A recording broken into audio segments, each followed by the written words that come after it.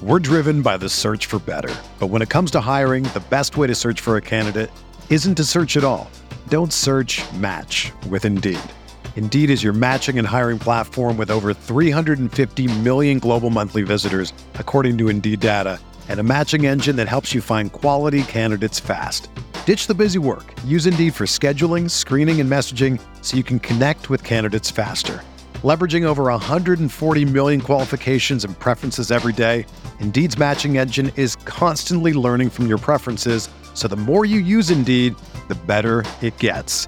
Join more than 3.5 million businesses worldwide that use Indeed to hire great talent fast. And listeners of this show will get a $75 sponsored job credit to get your jobs more visibility at Indeed.com/Blue Wire. Just go to Indeed.com/Blue Wire right now and support our show by saying that you heard about Indeed on this podcast. That's Indeed.com/Blue Wire. Terms and conditions apply. Need to hire? You need Indeed.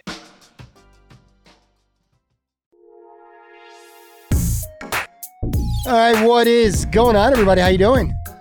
Welcome to a bonus Wednesday episode of the Future Award-winning Talk Buffalo podcast, part of the Blue Wire Network.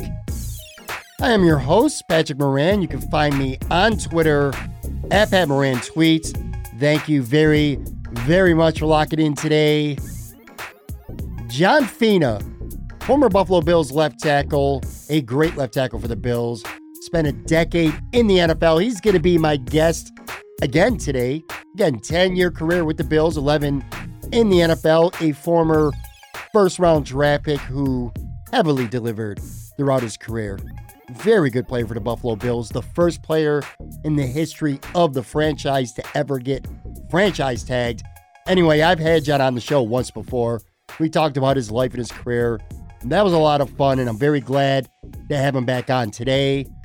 I'll get John's insights on the 2021 Buffalo Bills as we get ready to get this regular season started Sunday.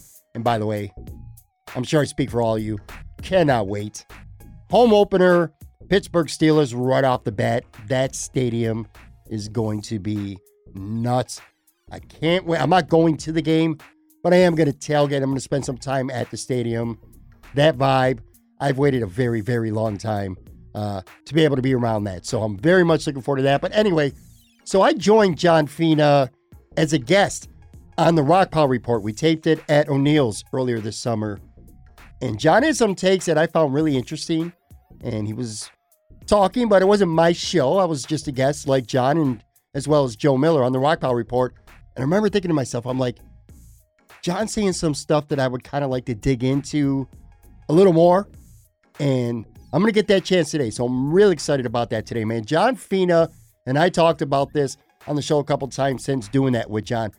John is one of those former Buffalo Bills that is just connected. And I mean legitimately, truly connected to fans, to Bills Mafia. He wants to be a part of this. And you could just get that sense, man. He is as engaging to fans as any former Buffalo Bill I know. And we'll talk about that, man. And we'll also talk about his upcoming show, Off Tackle with John Fina. He's going to be doing that with Joe Miller from Buffalo Rumblings. They're doing that live Monday nights, starting this coming Monday, 9 p.m. They will break down the latest Bills game each week. That's going to be interesting. So they're doing that live, and then it'll drop the next morning, Tuesday, in podcast form. I'll talk about that with John. Plenty more. In fact, you know what? I'm not going to waste any time. So let's just get after it right now. Here it is, my conversation with former Buffalo Bills offensive tackle, John Fina.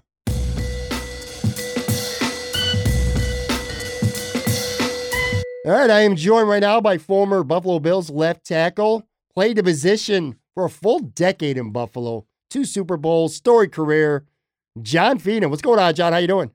Hey, I'm doing great. How you doing, Pat? I'm doing good, and let's start here, okay? And we're going to talk some 2021 Buffalo Bills. I want to dive into some things from a conversation as part of a podcast that we did together recently, but I'm going to get to that in a minute. I've enjoyed listening to you for a while now. On my pod, you've done this show once before a couple years ago. I've heard you on others. O'Neill's recently. Like I said, I'm going to hit on that in just a minute. But I've been thinking for a while, as I've been hearing you talk, that this is something you should be doing. And lo and behold, you're going to be now. The Off Tackle Show with John Fina. You're going to be doing that with Joe Miller Monday nights. Joe described it to me. I asked him, I said, what are you guys going to be talking about? And he said, basically, I'm going to be getting John's analysis of what happened the game before. We're going to break some stuff down. Monday nights, live, 9 p.m., YouTube, Periscope, all that stuff, man. I'm sure this is something you're looking forward to. And what do you plan on bringing to the show? Well, I think, my biggest fault when I'm kind of reviewing games is I'm always trying to be a little bit too sensitive to the players, because they kill themselves to win a football game. And I always give them the benefit of the doubt. So in the past, I really haven't been hypercritical. I don't think that winning a football game cures cancer or feeds the world. But I think my downfall as a content creator, participant, whatever, is sometimes I might be a little easy on guys. And that's obviously just a player's perspective. Things happen so much faster in real life than they do when we watch the game and rewatch the game. There is no slow-mo when you're on the field and the ball snapped. But I think that, I don't know, I might be a little bit more intense on some of the player performances. I think especially if it's a repeat mistake, that kind of stuff. So mostly we're going to be looking at the game and talking about critical plays, critical breakdowns, huge plays, and really just trying to figure out what the roster is going to look like week to week and where to attack the opposing defense and offense as the season progresses. Is it difficult as a former player to be critical, especially A, because you've done it, B, you know how hard it is to do. There's only a select amount of people in the world that play in the NFL. And then again, C, it's your team specifically. I've talked to Eric Wood about this a couple times. Now with Eric, it's a little bit different because he works for the team, radio broadcast, but he's working for the team. It's not like he's working for CBS or for Fox. So he has a little more leeway to be more sensitive to the players. But that's got to be something as a former player. And I'm sure you will if the situation arises where you need to be critical. I mean, you pretty much just said that you will. But that's probably something that doesn't come natural and come easy to a former NFL player to have to be critical of somebody who's not maybe getting the job done, right?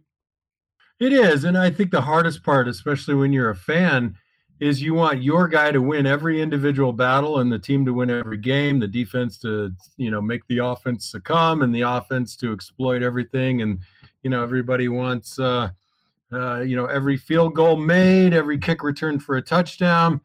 And you just can't think in those type of absolutes. So, you're dealing with a lot of ties and a lot of, that's good enough. A friend of mine always says that better is the enemy of good, right? So you sometimes just you got to deal with what's in front of you. And for me to assess guys doing something that I don't do anymore, sometimes it's hard to do, to kind of process, because having been in those shoes, I realized that the guy across from me has a pulse too. And he's trying to make his mortgage payment and he's trying to feed his kids.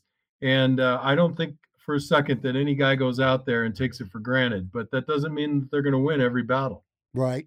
Now, we taped the show a handful of weeks ago. It was with the Rock Pile Report. It was Drew and Chris. And then you were on the show. Joe Miller was on the show and I was on the show. And that was a fun time and fun conversation. A lot of jokes. The jokes were flowing. Plenty of wings. The wings were flowing. The pints of beer were definitely flowing as well.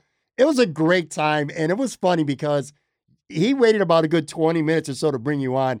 And I've known from past experience, again, from talking to you and from listening to you, I'm like, John's going to give it to you, and you did to Drew, and that shit was funny as hell. But two things I really took away from that, and I want to kind of talk about both these points before we get into like some Bills-specific stuff. Number one, I got a sense for all the jokes that you have, you also have a serious side, but I got a sense you really enjoy and you really miss Western New York. Now, there are a lot of players, a lot of former players talk and they say great things about Buffalo, and I'm not saying that they don't mean it, because I know to some extent they certainly do. Most people who've played for the Buffalo Bills are fond of Western New York, but I feel like I get a sense that you truly, like from your heart, mean it. Like you are still, to this day, even if you're not living there right now, you're very much still attached, not just to Bills Mafia, but to Western New York, period. Am I accurate with that? 100%. I think the difference is I lived in the city of Buffalo for 9 of my 10 years. So I rented an apartment on Linwood between Utica and Ferry for my first 7 years, or my 7 of the first 8 years. And then I lived on Lafayette between Elmwood and Delaware. And you really, you're just exposed to the city. You're surrounded by it. I tell people all the time, they think I'm crazy. It's the most beautiful city in America that I've been to, between the architecture and, just the overgrowth of forest and trees, and the fact that Buffalonians take such pride into cramming as much activity and fun and outdoorsmanship into their 2-week-long summer, Right. that they can. And, all of my experiences were based in the city of Buffalo. All of my haunts, my restaurants, and I had, dozens of friends who had no attachment to the Buffalo Bills, that were just, regular Buffalonians. So that for me really just enhanced my feeling of being connected to that community.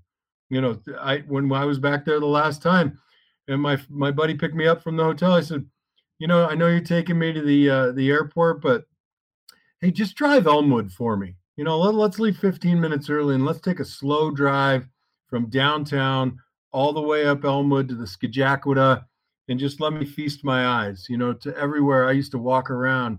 And that feeling was incredible. It's just a great city. It has its challenges like anywhere, but it is so rich on the eyes. And the people are just really, really great people. Fans enjoy. So when we did O'Neill's, there was probably a good dozen Bills fans that were there to watch the podcast and to meet you, obviously, get some pictures, shake some hands, stuff like that. Fans enjoy you. And this is where I was talking about, like, you're engaging with the fans. Like, it seems to me you're enjoying having conversation and banter and taking photos with these fans at O'Neill's just as much as they were looking forward to meeting you. You know what I mean? It's not just one way, like, hey, I'm doing you a solid, I'm taking a picture with you, I'm John Fina. It's like you're sitting there and you're having a good conversation and you're having a lot of fun with these people all the same. You know what I mean? Yeah, I mean, it just kind of goes to the way that I was brought up. When I got drafted by the Buffalo Bills, my mother said to me, hey, don't forget where you came from. Don't forget your family. Don't forget your upbringing. And, Marv Levy was great at that, just making sure that we put our shoes on the same way everybody else does. And there's nobody more valuable on this planet than me, and nobody less valuable on this planet than me. And I feel like, that's part of the deal, that these fans, they want to love you and engage with you. And where's the harm in just giving back and being interested in who they are and their lives and the people around them? If I can bring them just a little bit more joy in their life, and it's hard to get joy right now, right? The world is a pretty tumultuous place. Yeah. So if I can give somebody come on, really, someone meets me and that's a great thing. Why wouldn't I? Why wouldn't I be outgoing and friendly and nice and over the top? So. Yeah. I'm not a player anymore. I'm just a washed up legend. And, if somebody wants to reminisce with me, then I'd like to give that back. It's selfish a little bit. It's a gift for them, but it's also a gift to me. Now, when we were actually talking Buffalo Bills during the podcast, a popular topic over the course of the summer, as it should be, was the defensive end position, because the Bills were loaded at defensive end. And at that point of the podcast, we didn't know how it was going to play out. We knew that there were probably not going to be 7 defensive ends on the roster, that they were going to do something, but we didn't know what. As it turns out, Bam Johnson was traded recently to the Carolina Panthers. Anyway, you talked pretty in depth when Drew brought it up, because Mario Addison was a hot topic of discussion on that night. And the feeling was maybe because of the young players that he might be the odd guy out. Maybe he'd get traded, or if they couldn't find a partner, he'd actually be cut. And you kind of talked pretty in depth about the role that both Jerry Hughes and Mario Addison would have with this team in the locker room, in positional meetings with these young guys like rookies, Gregory Rizzo in Carlos Basham Jr. AJ Epinesa is only in his second year. Effie Obata is still a young player. And you were right, obviously. Like, talk about that role a little bit. Like, say John Fina is still a Buffalo Bill. You're a grizzled vet right now. And I bring this up because you got a guy like Spencer Brown, a rookie, who comes into the league. Like, what are some of the things that you're showing him off the field in the locker room, positional meetings, like Jerry Hughes and Addison are probably doing with these guys right now to help a guy like Spencer Brown, or these guys are doing with the rookie defensive ends to help them get ready for life in the NFL, on and off the field? Well, I think the first thing that, the veterans, Butler, Hughes, Addison, guys like that really need to keep their eye on is just make sure the preparation is right. The rudimentary stuff. Get to your damn meeting on time. Be wide awake, be engaged. Those are the kinds of things like when I was on the offensive line, when we had young guys come in and you'd feel them drifting, you pull them aside and say, kid, this is your job now. You need to be a professional. You need to be on time. You need to be prepared, and you need to be coachable. A lot of guys come in, all these guys on this roster and every other damn roster were probably the greatest kids at their high school, the best damn players at their college. And, many of them haven't had somebody who's told them what it's like. So the first part of it is just how to be a pro, how to behave. And then secondly, training guys to watch film in college. They've got a maximum amount of hours that they can even be exposed outside of classes, things of that nature. And you really have to train and learn how to watch film, and film has to matter. And it's not just watching yourself, it's not just watching your teammates, but you got to pull from the skill set and ability of guys that are like you around the league. So I would always, our film sessions, the first probably hour and a half on Fridays were very serious. And then, of course, it just devolved into a, typical locker room behavior. But real pros study film. Real pros know their playbook. And that's where, this group of young guys, you think about mob rules sometimes, where a bunch of young guys get together and you can lose control of stuff. And there's a lot of young kids in that room. So it's going to be on, it's going to be on the veterans who keep it together. Now, if I'm Mario Addison and Jerry Hughes, who are, longer in my career, I want the coaches to be confident enough to put the guys behind me in so I could take a breather. You know how devastating it is to an offensive line when you have defensive linemen that are rolling consistently and they're always seemingly fresh? It's exhausting. Yeah. I've heard that Matt Barkley, not the greatest talent in the world as a number 2 quarterback, but I've heard from players that he was like really invaluable these last couple of years off the field, in the boardroom, in positional meetings, and helping Josh Allen mature and develop off the field. So there's definitely something to be said about that. At the end of the day, though, John, these young guys, like, say if you're still on the Bills, let's just say you're a 7th, 8th year left tackle right now with the Bills, a guy like Spencer Brown, he's coming in eventually to take your job over. Is that something that's on your mind as a veteran when it comes to mentoring a young player, helping this guy out in some way? In the back of your mind, you're like, well, it's my duty to help this guy out, just like I was helped at some point by veteran presence. But isn't in the back of your mind that, hey, this guy is eventually going to take my job? It is. You can't really avoid that, though, right? I mean, Father Time catches up with all of us. Now, by and large, when you look especially at our offensive line, we have a great number of young tackles, right? I mean, both Williams and Deion Dawkins, yeah.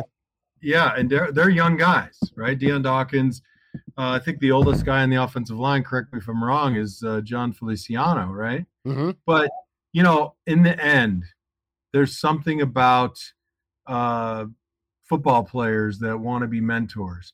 And I think when you look at, the talk about Addison, just to kind of go back to that, if you don't think that his thought process on mentoring these young guys in training camp maybe held some sway about him staying there, I think you'd be wrong. And if you want to win a Super Bowl, what good does it advance the team toward the Super Bowl if Deion and Darryl don't coach up Spencer and Tommy?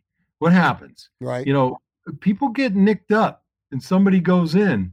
And I got to be honest with you. I mean, everybody's career ends at some point. Those two have no chance of overtaking them in this year and may not even be next year. But I want to win a Super Bowl. And if I have to go down, I want the guy behind me to be able to stand in, protect Josh, open holes for Devin, Zach, Matt, Taiwan, and get the job done. And it's a kiss me deadly, no question.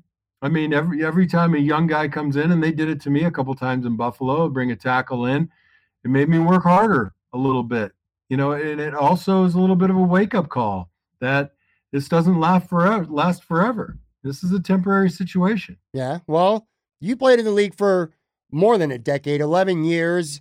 You're retired now. You're older, you're more mature, you're wiser than when you were younger.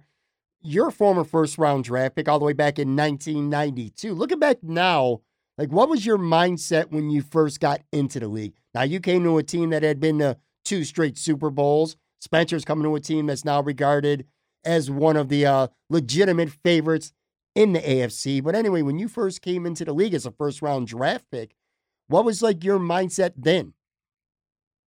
Well, I had a really good agent. And when I got drafted by Buffalo, he kind of sat down and said, listen, John, this is an established team. You're a nobody. I don't care if you're a first round pick. You got to go in there and lunch pail it.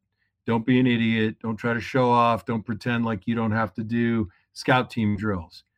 Be a blue collar working kind of guy. Be the same guy you've always been that you were at the University of Arizona, and you'll earn their respect. And we've seen it over the years. Like some kids would come in and have a little bit of a chip on their shoulder. I'm good enough already, or you can't tell me what to do, kind of stuff. And those guys, they just don't last. So I knew that I wanted to last, and it was important to me. So I showed up wanting to learn, eager to learn, and I think probably the time I got in trouble is in training camp, and the meeting was just about to end, and I asked a question, because I was ignorant, and I asked a question, and the coach Tom Bresnahan went on for an extra 10 minutes, and we got out of there, and every veteran came over and said, kid, you got a question? You wait till everybody's gone. We won't go lay down. We appreciate you want to learn, but don't hold us up. So lunch pail it. I mean, literally, it's blue collar work when you're an offensive lineman. Despite what Twitter and Instagram reveal about you and how beloved you are by the fans of Buffalo and the Bills Mafia Nation, you're still a work-a-day kind of guy. You still got to go out there and hone your craft. Before we talk about this year's team a little bit more, I want to go back because I listened back to our first episode and we basically covered your life and your career. But one thing I really didn't hit on was the fact that you were the first player in Bills history ever to get the franchise tag. And to this day, you're just one of 5 Buffalo Bills to ever get tagged. First, do you happen to know who the other 4 are? I do. I'm looking right at it. Notion. It was all right. So it was you, obviously. The other 4, Peerless Price in 2003, Nate Clemens in 2006, Jarius Byrd in 2013, and then Cody Glenn in 2016. But take us back to that time from what you can remember, like the process of getting tagged. Like, what was your reaction at that time when you're getting tagged? Now, of course, eventually you ended up working out a long-term extension and you went on to play for 6 more seasons in Buffalo. But at that time, I mean, you used the word tumultuous earlier during this chat. Was that a tumultuous time for you? Like, did you know I'm going to remain in Buffalo? Did you start thinking I'm going to end up somewhere else? Like, what was your thought process at that time? Honestly, I wish that I had paid a little bit more attention. I mean, for me, when I got to Buffalo, I lived down in Orchard Park my first year, and I was kind of miserable. I mean, it doesn't make sense, right? A first round draft choice on a Super Bowl team, and I was really kind of alone. And then I moved up to the city and met a whole bunch of new people, and really started to kind of like fill out my life. And I knew that I'd never wanted to leave Buffalo.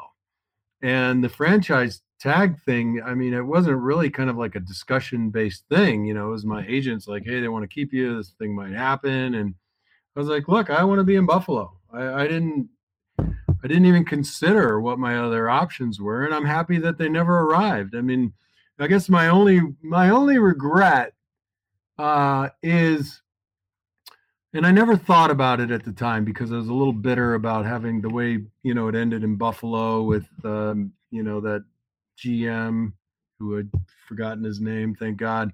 And I signed with Arizona, and then I realized, I should have called Buffalo back. It was the wrong people there, but I should have said, sign me for a day so I can retire as a Buffalo Bill. And I'm not. I'm retired as an Arizona Cardinal. And it seems it never mattered at the time, but now when I think about it and I think about the time I spent there, I never wanted to leave, and it would have been nice to just always be known as last team Buffalo Bills. Yeah, for sure. One other thing too about, because you were around for this, and again, I didn't ask you this the first time you were on. For me as a fan, and as an older fan too, I still remember this day kind of, and I call it a day in infamy in Bills history back in 2000. And granted, the players were all on the downside of their careers, but in one swoop, and you were part of a core of a Super Bowl team, and even beyond the Super Bowl years, a very good football team. And in one swoop, Bruce Smith, Andre Reed, and Thurman Thomas are all gone. You were there when that happened. What was your thoughts as that happened? Like, what was the organizational thought, like the other players, when this happened, the way it went down? Well, I think they probably could have addressed it a little bit better. I mean, when you lose guys of that caliber with that history, you better be able to replace them. And I feel a little bit like it was rudderless, after they left. Um, it was kind of surreal because those names you mentioned are synonymous with the Buffalo Bills. And it's hard to think about when I look back on my days there, it's hard to think about what we did, what we accomplished without these guys that really they set the name Buffalo Bills in the history books. 4 Super Bowl appearances, and to see them wash away. What it did also is it really was an overwhelming sense of the ephemeral nature of the game. You're only in it for as long as you're in it, as long as your value, and then other people are assessing your value based on not just your performance, but now the economics of it all. That matters too. And it was kind of it was an eerie feeling. You're on the back end when these things happen.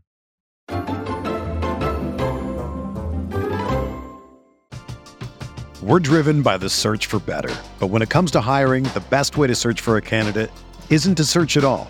Don't search, match with Indeed. Indeed is your matching and hiring platform with over 350 million global monthly visitors, according to Indeed data, and a matching engine that helps you find quality candidates fast. Ditch the busy work. Use Indeed for scheduling, screening, and messaging so you can connect with candidates faster. Leveraging over 140 million qualifications and preferences every day, Indeed's matching engine is constantly learning from your preferences, so the more you use Indeed, the better it gets. Join more than 3.5 million businesses worldwide that use Indeed to hire great talent fast. And listeners of this show will get a $75 sponsored job credit to get your jobs more visibility at Indeed.com/Blue Wire. Just go to Indeed.com/Blue Wire right now and support our show by saying that you heard about Indeed on this podcast. That's Indeed.com/Blue Wire. Terms and conditions apply. Need to hire? You need Indeed.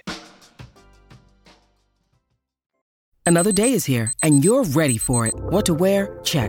Breakfast, lunch, and dinner? Check. Planning for what's next and how to save for it? That's where Bank of America can help. For your financial to-dos, Bank of America has experts ready to help get you closer to your goals.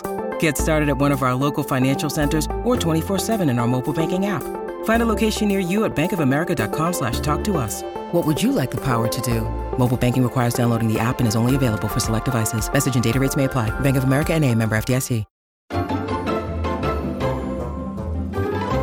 Back with John Fina, let's talk about the current Bills offensive line right now. The offensive line has continuity to it.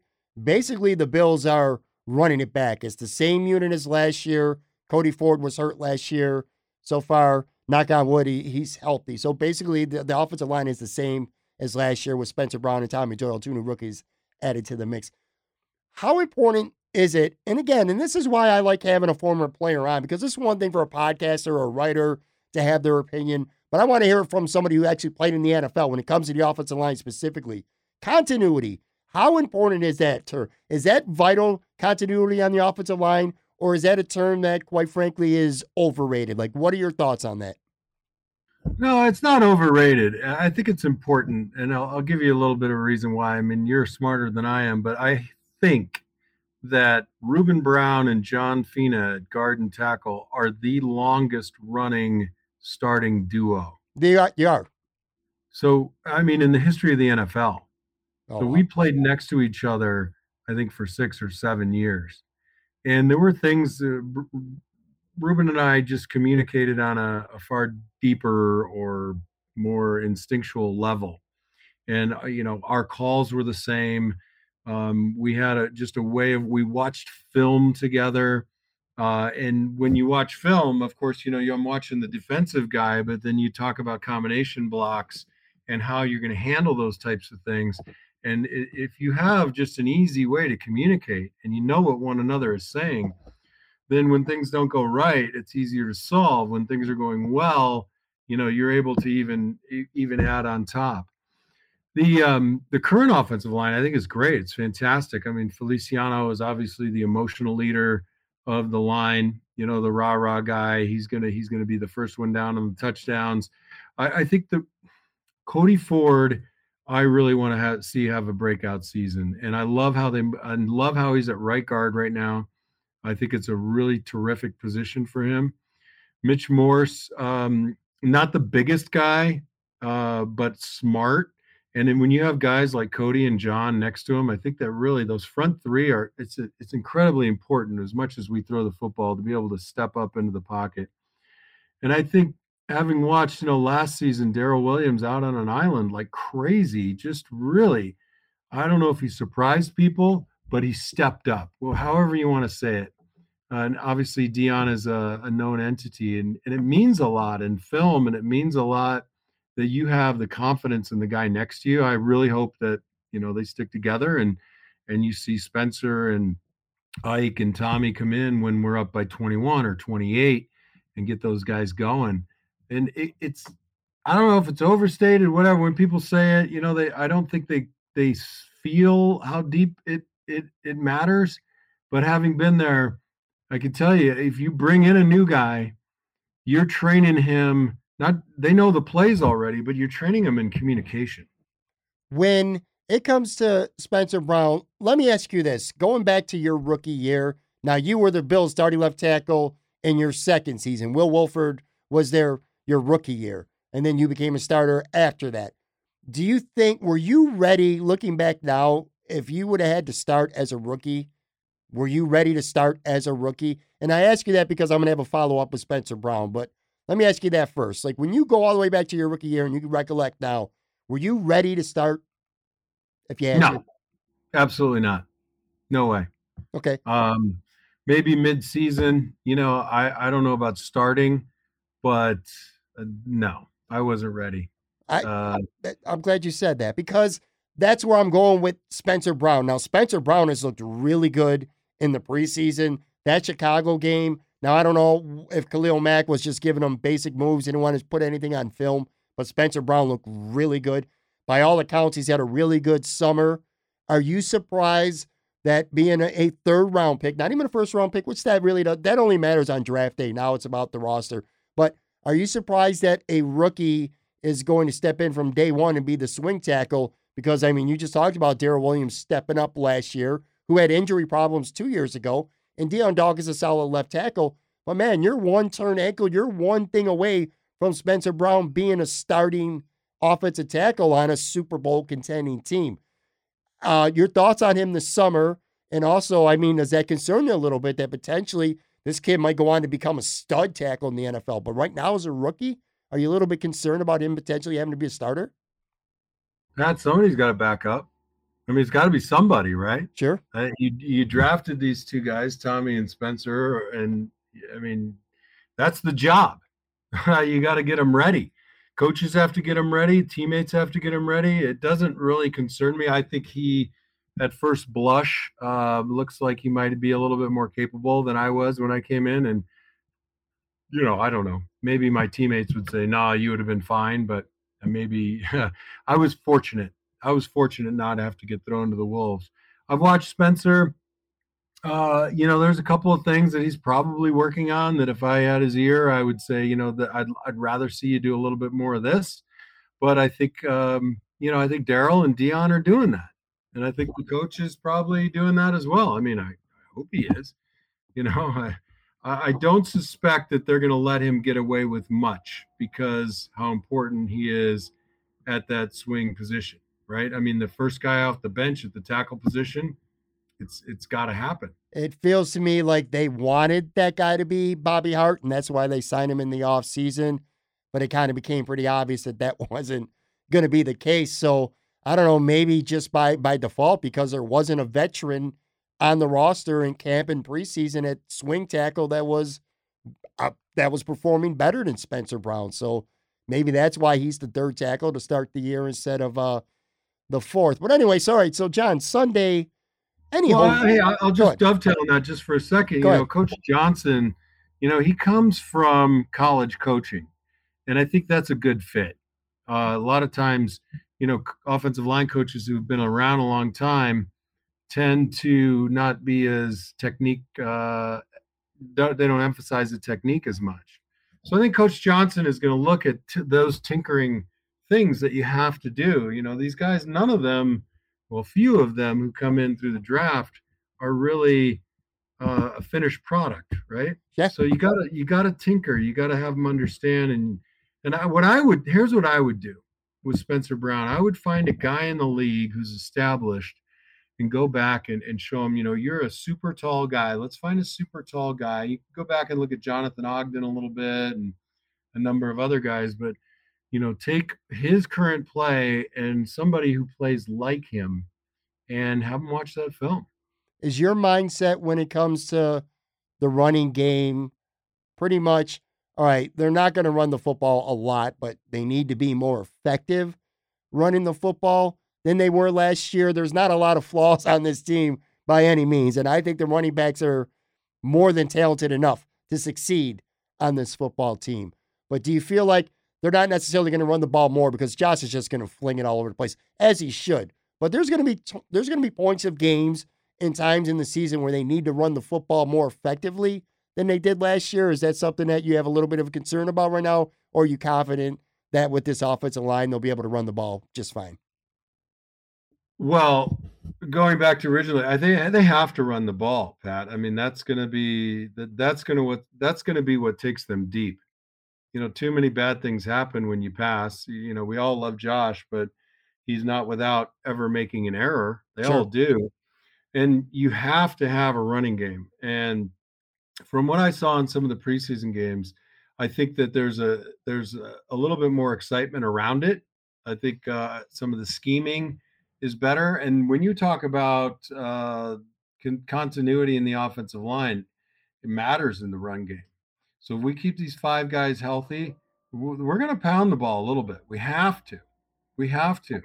And by the way, if you do pound the ball, then I don't know. I don't dissect every damn play, but play action still works.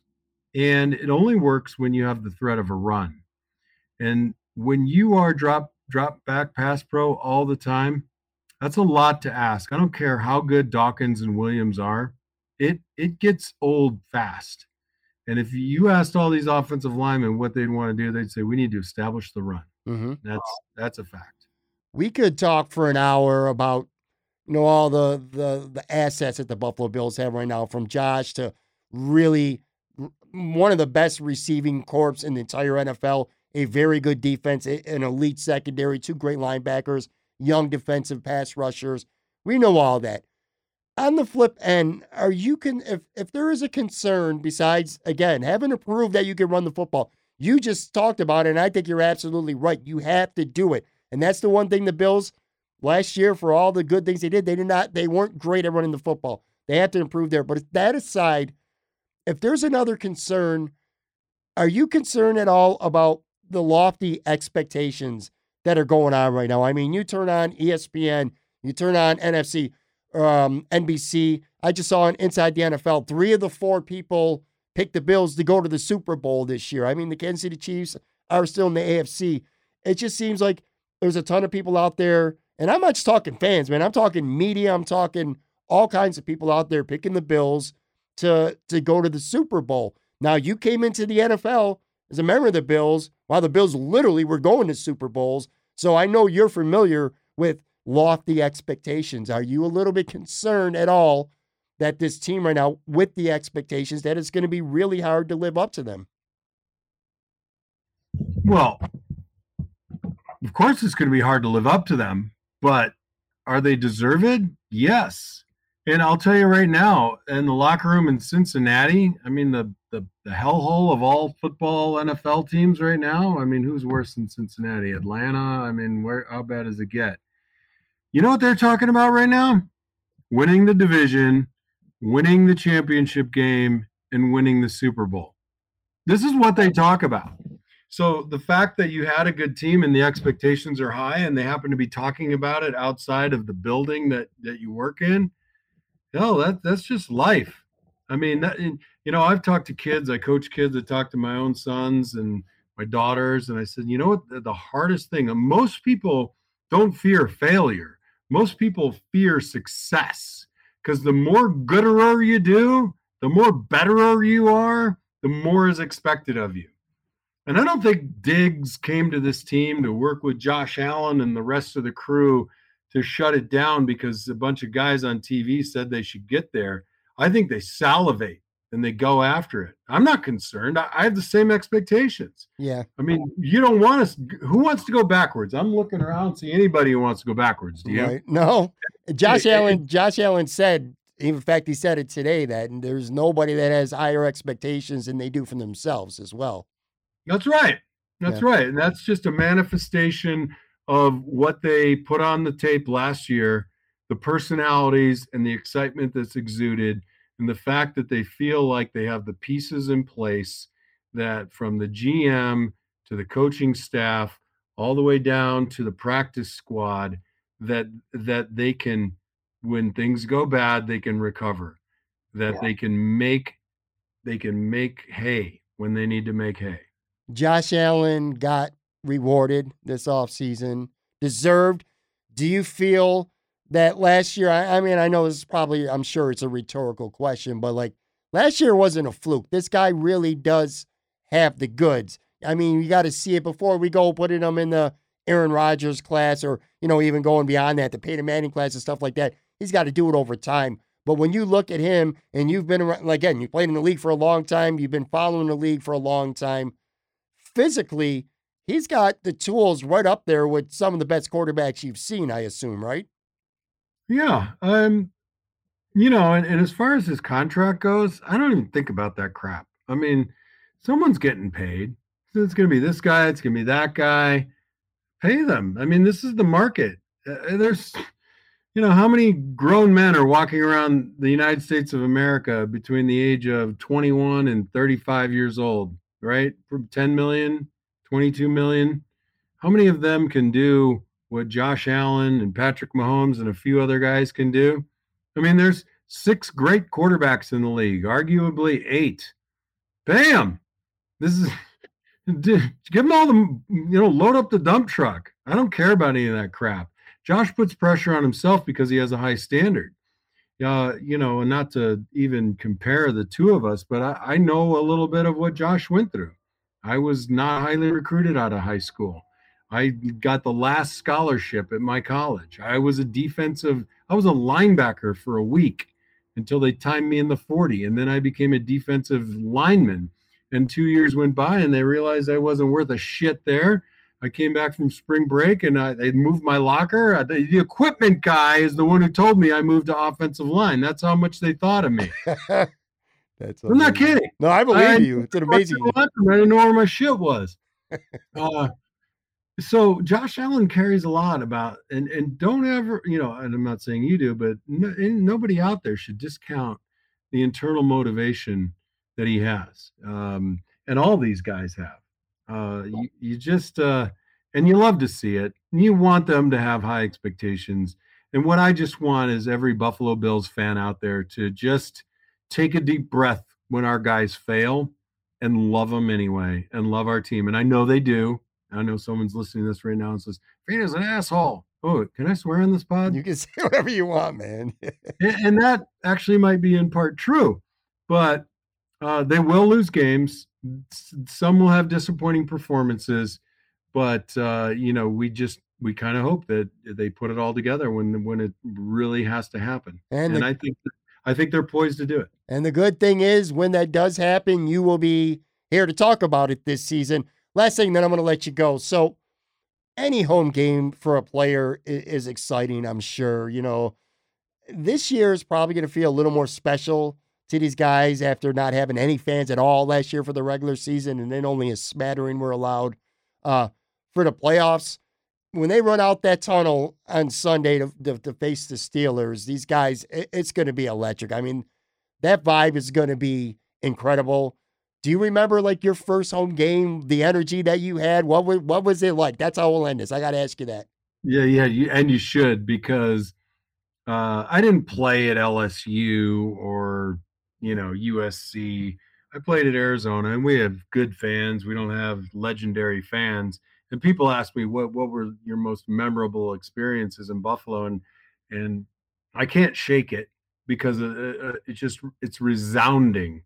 When we came out of the tunnel, game one at home to play the Rams from whichever city they were at the time, I think it was LA, that 82,000 people erupted, and it made me feel like a toddler.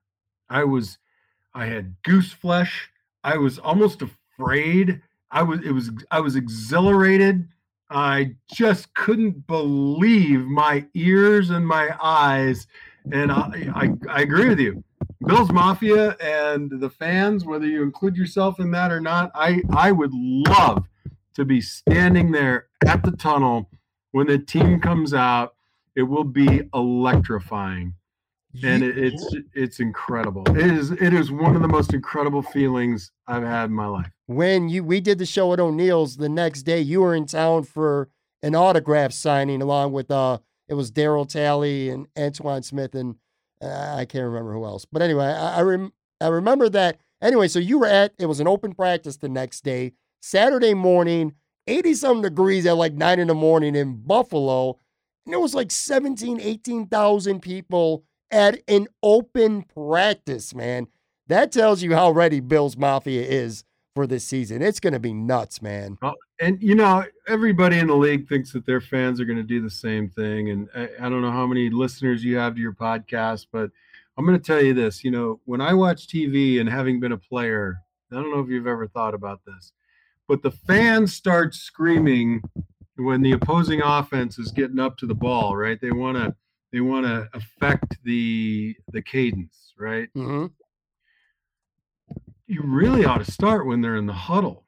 A miscommunication in the huddle is just as devastating as getting guys to jump off sides. Sure. I mean, can you imagine if the X goes out to position, he thinks he's running a 9 route, and he's supposed to be running a 5. I mean, if they can keep that going, get that amped up, as soon as that quarterback steps in to call the play, if that's the same decibel level it is at the snap, I mean, it'll be devastating for quarterbacks to come to Buffalo this season. Yeah. Well, I'll tell you what, John, it's pretty cool of you to do the podcast and even have to ask. I don't know how many fans are listening to the podcast. So that shows that you didn't even ask me what your listenership is. You just said you would jump out. By the way, it's a lot, just so you know that. A lot of people, I do this because it keeps me connected to the city of Buffalo, to the beloved Buffalo Bills. I never really had any desire to do this, but Joe Miller's such a great guy. You were great to me. Drew was awesome. And I just like to have some fun. Yeah. And this seems really fun to me. And it's going to be, and I'm looking forward to it. So everybody follow John on Twitter if you're not already, at John Fina. Again, Off Tackle with John Fina. He's going to be doing that with Joe Miller Monday nights, part of Buffalo Rumblings, live on YouTube, Periscope, all that stuff. John, thanks so much for doing this, man. I've said this before, man. You're one of my favorite people to talk to, one of my favorite interviews, because I think you're very candid and very open and very honest about not just your football takes, but just your assessments with life and stuff. So I really enjoyed this a lot. Thanks a lot, buddy. Before we close, can we just take a moment of silence, silent prayer, throw it out to karma, to the cosmos, that our tight ends kick ass.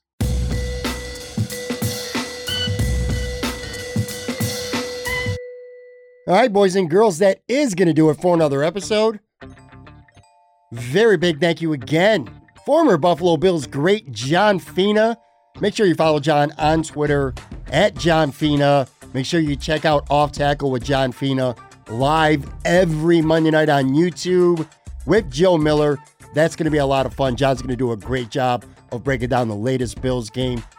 Like I said, man, just a totally engaging former Buffalo Bill, man. He loves talking to fans. There's a lot of players out there, a lot of former players that still do it because in some respects, at least, it's kind of part of the gig. But John truly likes Bills fans and he loves engaging with everybody. So thank you very much for doing the show, John.